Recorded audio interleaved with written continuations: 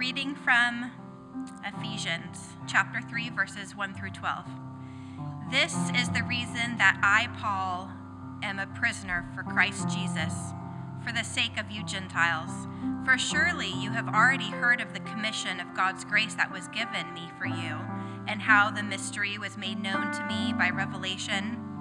As I wrote above in a few words, a reading of which will enable you to perceive my understanding of the mystery of Christ. In former generations, this mystery was not made known to humankind, as it has now been revealed to his holy apostles and prophets by the Spirit. That is, the Gentiles have become fellow heirs, members of the same body, and sharers in the promise in Christ Jesus through the gospel. Of this gospel I have become a servant, according to the gift of God's grace that was given me by the working of his power. Although I am the very least of all the saints, this grace was given to me to bring to the Gentiles the news of the boundless riches of Christ, and to make everyone see what is the plan of the mystery hidden for ages in God who created all things, so that through the church of wisdom of God in its rich variety might now be made known to the rulers and authorities in the heavenly places. This was in accordance with the eternal purpose that he has carried out in Christ Jesus our Lord, in whom we have access to God in boldness and confidence through faith in him. The word of the Lord. Back in 1996, I believe, I was single. You ever been single that all of a sudden you're in a world full of couples and all you see is couples?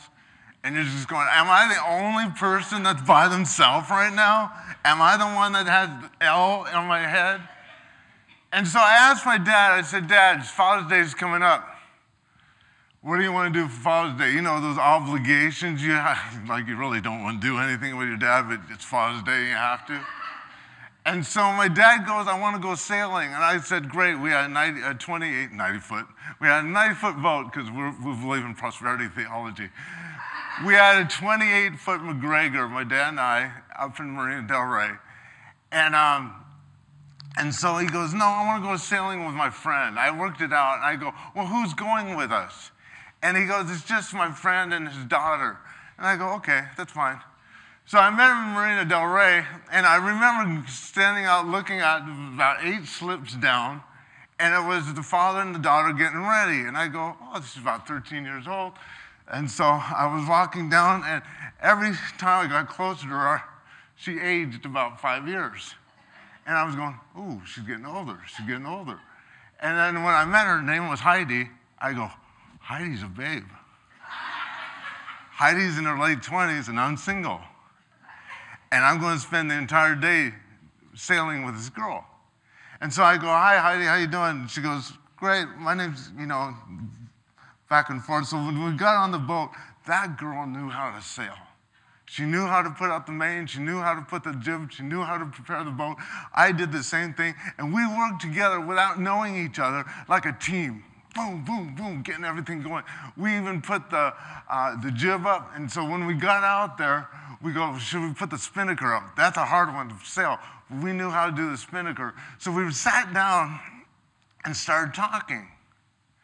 And she was the sweetest girl on the planet. She was a single mother, and she lived in Santa Barbara. But we were talking. We were talking about hours while we were sailing.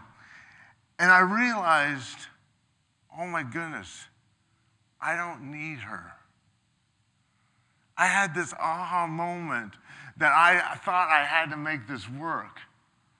And so therefore, when somebody was attracted to me, I had to make it work. I had to deal with it. And so therefore, my whole thing in my head when I first met her, she's my wife, we're going to take her, we're going to take this boat sailing in 2 years together. This is where we'll spend our honeymoon, Am I the only one that goes way ahead? And so I remember that in my heart, I said, man, I need to be healed first. I need to be healed first. And instead of running away from loneliness, I need to be running towards love. I realized a moment that I was going to do anything, compromise who I am as a person, the integrity of who I was, to run away from my loneliness instead of running towards what God wanted me to do.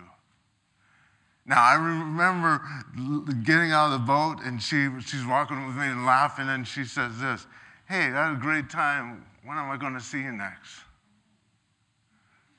And I said, "Whenever your dad and our dads go sailing, we'll see you next time we go sailing." Was that bad? Because if we started dating, I would have messed her up. I had too many issues right then. So at that moment, I was stinking proud of myself. At that moment, I wasn't drawn to my emotions of not wanting to be alone. At that moment, I valued myself. And because of that, I valued her. And so therefore, I didn't realize 2 years later, I would be proposing to Jennifer on a sailboat out there as well. And so it's interesting because all of us have what's called these aha moments in our life. And when we have these aha moments in our life, not only does it change us, but it changes the complete direction of our entire life. When we have these, and sometimes these aha moments are not good. We just realize, okay, I see what kind of family I have. But it changes us. We don't try to change it, we accept it. And then we move forward. Today, January 5th, and thank you for being at church every Sunday this year. I like saying that. You guys are good. And so it's called Epiphany Sunday if you look at the church calendar. Now, Epiphany Sunday is the 12th day of Christmas, the last day of Christmas. So we weren't lazy not taking all these decorations down. This is the last day of the Christian calendar of the Christmas season. And the reason why we celebrate Epiphany Sunday is because this is when the wise men came to Jesus. And so the wise men were not Jews, they were foreigners. And so a lot of people call this the Day of the Wise Men, which basically a lot of Latin American countries celebrate this day more than they do Christmas Day. Because this is a day that salvation was not just for the Jews, but it was for everybody. And so it was a celebration that revealed to the Gentiles who Jesus was. And so therefore we call it Epiphany Sunday. And a lot of people describe Epiphany as a manifestation or an appearance, and I don't know if that's just. But this is my translation of Epiphany, and I'll put it on the screen, is having an aha moment. That's what Epiphany is. Epiphany is all of a sudden you just go, boom, this is not the way I should be doing something. And I never second guess epiphanies. I never second guess aha moments. Now, aha moments and epiphanies don't necessarily are led by emotions, but they're led by here. They're led by the Holy Spirit. That all of a sudden you go, man, I need to be embracing this. So we look at the book of Ephesians today, and the Apostle Paul I love dearly. Because one day when I get to heaven, I almost said if, when I get to heaven, I want to meet this clown. Because this guy knew what an epiphany was. He had this incredible aha moment. And we know this because he was knocked off a horse when he had it. And he had this incredible light that shone in this dark life, and therefore it changed his life completely. In fact, we know that this was true. So when we look at the New Testament passage, let me give you some idea. Paul was formerly known as Saul.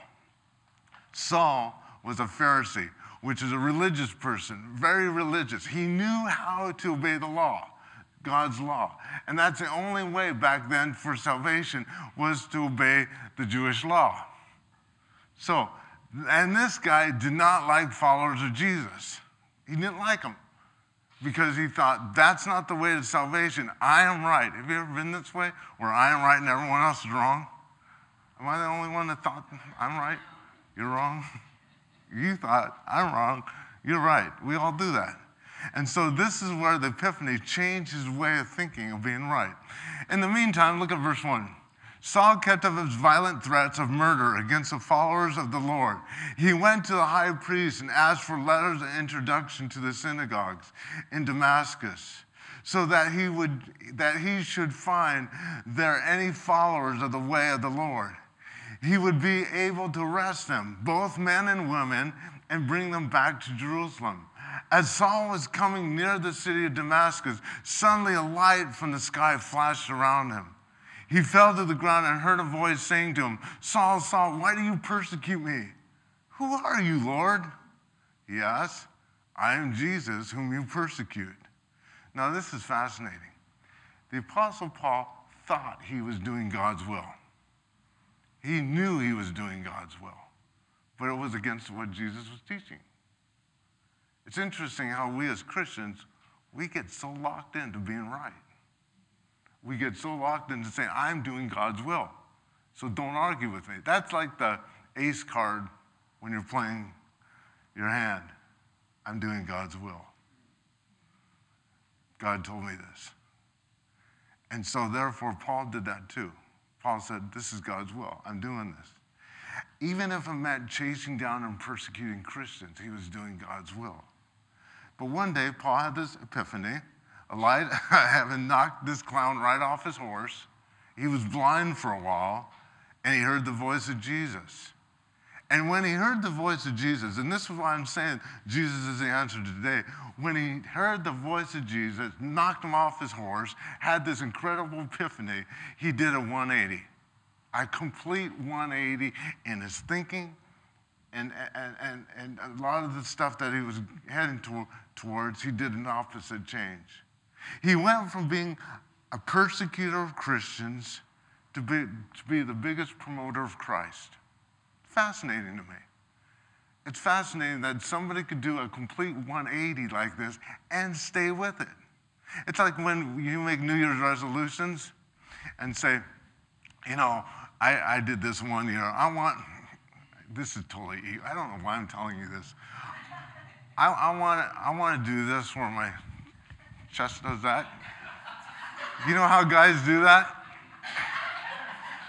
I don't even think I have a muscle there that does anything. But somehow it's just cool when they go, yeah, and they go, boom, boom, boom, boom. And I go, dang, that's what I want to do. I ain't committed. I haven't done a 180 because I had a bodybuilder tell me 9 years ago, I go, how long would it take me to get a body like you? I have no problem checking out other guys. But I go, how do I get a body like you? And he looks at me, honest, he says, 7 years. I'm thinking 3 or 4 months. You know, but he tells me 7 years, and I go, forget it. That was 8 years ago. I could be doing it now. There was no 180, there was a 360 where I would go, oh, great, this is what I want to do, and I would go back to my old ways, right? And so this is where he did this in complete 180 and stuck to it. Because God revealed to him it was a much bigger plan than Paul was. And he had to make known that salvation wasn't just for the Jews, but was for the Gentiles through faith in Jesus Christ. This is what Paul discovered. And he was like mind blown, like it's available to everyone. And so he says this, surely you have heard that God in his grace have given me this work to do for your good. God revealed his secret plan and made it known to me. I have written briefly about this, and if you will read what I have written, you can learn about my understanding of the secret of Christ. In past times, human beings were not told this secret, but God has revealed it now by the secret to his holy apostles and prophets. The secret is that by means of the gospel, the Gentiles have a part with the Jews in God's blessing. They are members of the same body and share in the promise that God made through Christ Jesus. This is what you do this. Those emojis that just blow in your head. That's what Paul's doing here. We don't think it's a big deal here, but for him to be saying this now, It was mind-blowing. Because basically Paul was saying grace, which he never lived with, never experienced in himself because he was obeying the law, is sharing God's grace because he's experiencing God's grace. And when you experience God's grace, you realize the power and anointing of God in your life, that, man, I need a Savior. I need stability in this crazy world that we live in. And I need a foundation that is based on the grace of God, not of the rules of the law. And so this is what Paul was exciting. Paul literally saw the light. He saw the light, and it changed his life. And the thing is, you have to understand, he was alone when he saw this light. It was great when all of a sudden you have an epiphany, and everyone in the church had the epiphany too. Oh, it would be easy to march down and say, let's do this. But all of a sudden, the epiphany is for you. And you go, come on, guys, what do you think? You're on your own for this one. And you go, well, maybe I didn't hear God. And we kind of put the epiphany away. See, this is where Paul was nuts. Because Paul's epiphany changed him. And man, his life after that was rough. It was hardcore. Paul could not shut up about Jesus Christ, and that got him in trouble. Can you imagine sharing about Jesus Christ and people throwing rocks at you? That's what happened. I guess one rock just nailed him in the head and knocked him completely out, dragged out to the city, and left for dead. The guy regains consciousness, and I'm telling you, from Paul, I'm going, shoot. He gets up, he goes back in the city, and starts talking about Jesus again. Because there was no turning back after that epiphany. There's no could have, I would have, I'm going back to my old life. He had a brand new life, and he wasn't going to go back to his old life. And he had great respect in his old life. So I wonder why so many of us Christians don't have the same enthusiasm as Paul. Why don't I have the same enthusiasm as Paul? Man, when I get someone looking at me strange, I go, oh, never mind. I like to be liked. That's important. You know that, right? Raise your hand if you don't like me. I'm just, you did. That took guts. But you see what I mean? We all like to be liked. And if our goal is to be liked, then we never get the epiphanies from God. But if our goal is to love Christ as he has loved us and make a difference in this world, oh man, because sometimes speaking the truth in people's lives is hard, and they don't accept it. And this is what Paul realized too, even about him teaching about this amazing grace. Can you imagine that you and I have the same passion for the gospel? Can you imagine that all of a sudden when we see injustice in our community, injustice in the world, that all of a sudden instead of complaining about it, we say, we're going to do something about it. I'm going to do something about it. So instead of throwing my prayers somewhere, that I become an answer to somebody's prayer. That I am a vessel that Christ can use, and people can say it and say, I can see Christ moving in that person. And man, talking about living a legacy about being Christ. I remember when we were first going to southern Sudan, and I never went to Sudan. I never went to Africa and all this stuff. And look, do I look like a camper? No, I don't look like a camper. I'm a person that stays in hotels. So for me to go to Sudan in a tent for 10 days is crazy. And these two twins, I remember them, they were talking about, they grew up in Sudan, these white kids. And they were saying, you know what, if you go to Sudan, it's a win-win situation. And I'm going, we're sitting in the back of the church. And they go, can you imagine getting killed in Sudan for Christ? Oh, that's a way to go out.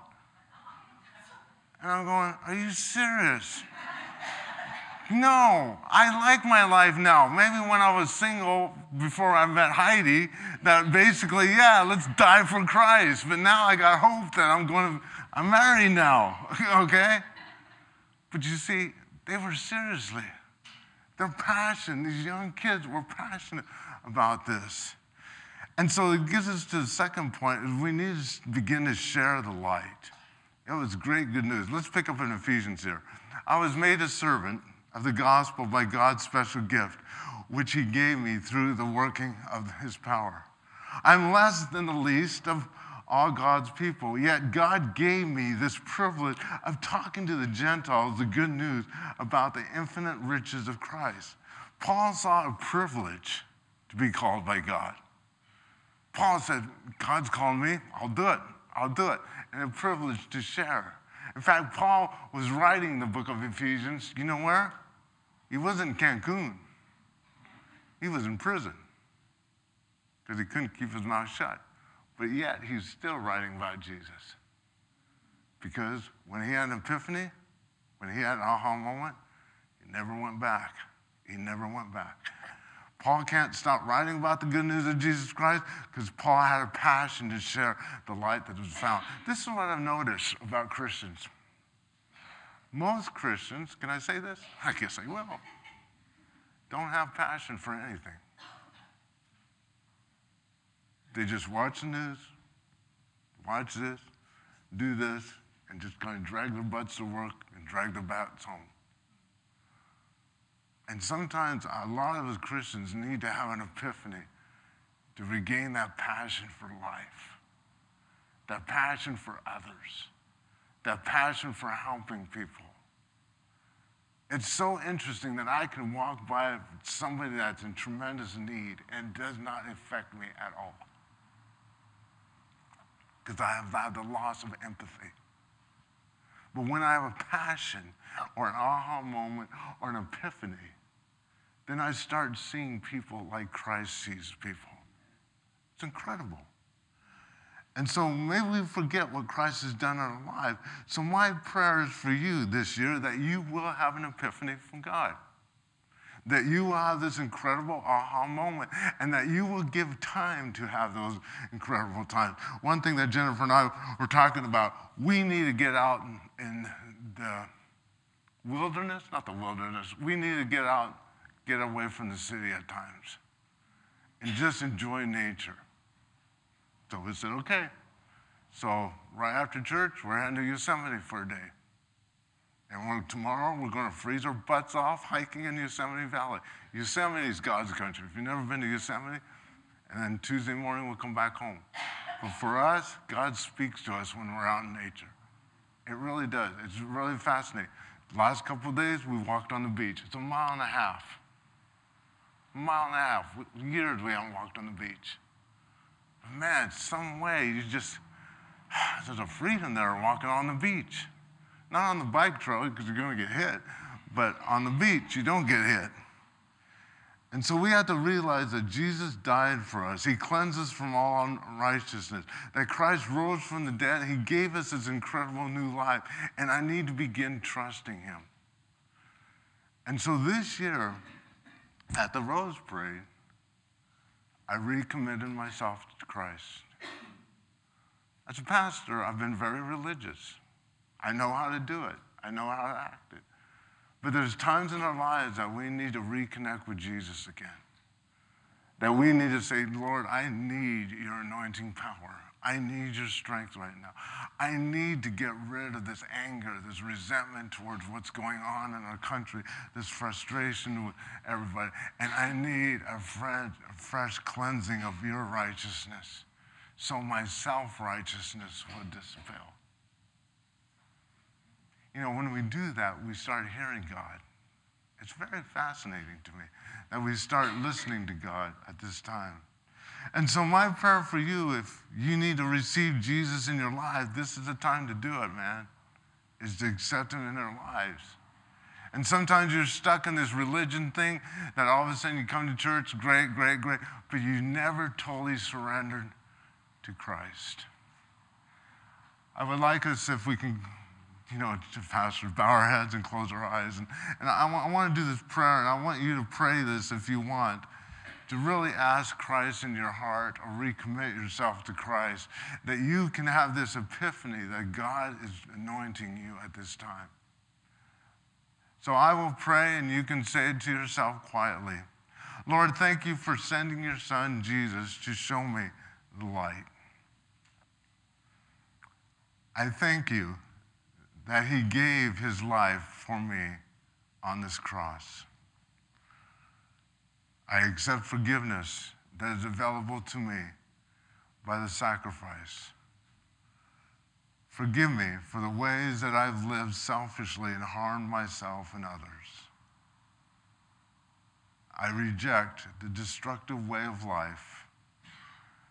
I believe that Jesus rose again to give me a new start and a new life. If you said those prayers, I want to encourage you that to pray this week that you will see this incredible aha moment in your life. This epiphany that all of a sudden will hit. Let me give you the closing example. About 4 days ago, I started getting bitter again. Have you ever done that? I don't know what you do, and let me tell you, because I do classes on how to keep your bitterness, and then, kidding. You just need to replay things in your head and replay it. It doesn't matter how long ago it was. So I've played something that happened 30 years ago. A pastor, a Free Methodist pastor, told another pastor that why would you hire Kevin? He's retarded. And so I played that. I've been playing that all the time. You know, it's interesting how we start playing things that fulfill our insecurities, that limits our ability to do what God has called us because we label ourselves in a certain way rather than a child of God. And so I was thinking, I wonder what that guy's doing now, you know? You know, the internet, you can search everything. And so I typed in doctor and I put his name in, hit return, nothing. Doctor, put his name in, Free Methodist, Pacific Christian High School, because I was a chaplain at Pacific Christian. Boom. His obituary went up. And I go, shoot. He died 2014, December 16th, of cancer. His funeral was in January or something. So God spoke to me. He said, are you really going to hold this? The guy's gone. And it's interesting how you can hold resentment to someone that's been dead for 5 years. The epiphany happens when you're obedient to the Lord. And the thing is, I was reading his accomplishments. He was a man of God. But he said something to somebody that said to me that I held for 30 years. The Lord put on my heart this: somebody resents you, and you don't even know what you did. You want them to let it go? You need to let it go. Those are epiphanies that we have. Letting go of this is for my own good, right? Letting go of this is seeing this man as a broken man that had a horrible death of cancer. And so my prayer for all of us is that when we get this epiphany in life, when we get these aha moments, they're life-changing. And let me tell you one thing, they don't feel good. Because if you want to base your epiphanies on feelings, just follow your heart. But if you want to base it what God is putting on your heart and what he's called you to do, it will challenge you to let go of things that you do not want to let go, because you have a right to hold on to them. So I encourage you, this year will be the year that I believe Christians need to step up and humble themselves and seek Christ, and he will heal the land. We are followers of Jesus. We're not followers of Donald Trump. We're not followers of Nancy Pelosi. We're not followers of whoever you're thinking of. We're followers of Christ. That's it. That's it. And how we follow him is through the spirit of humility. And he gives us the power and anointing to change the world. May God bless you. May God bless his word.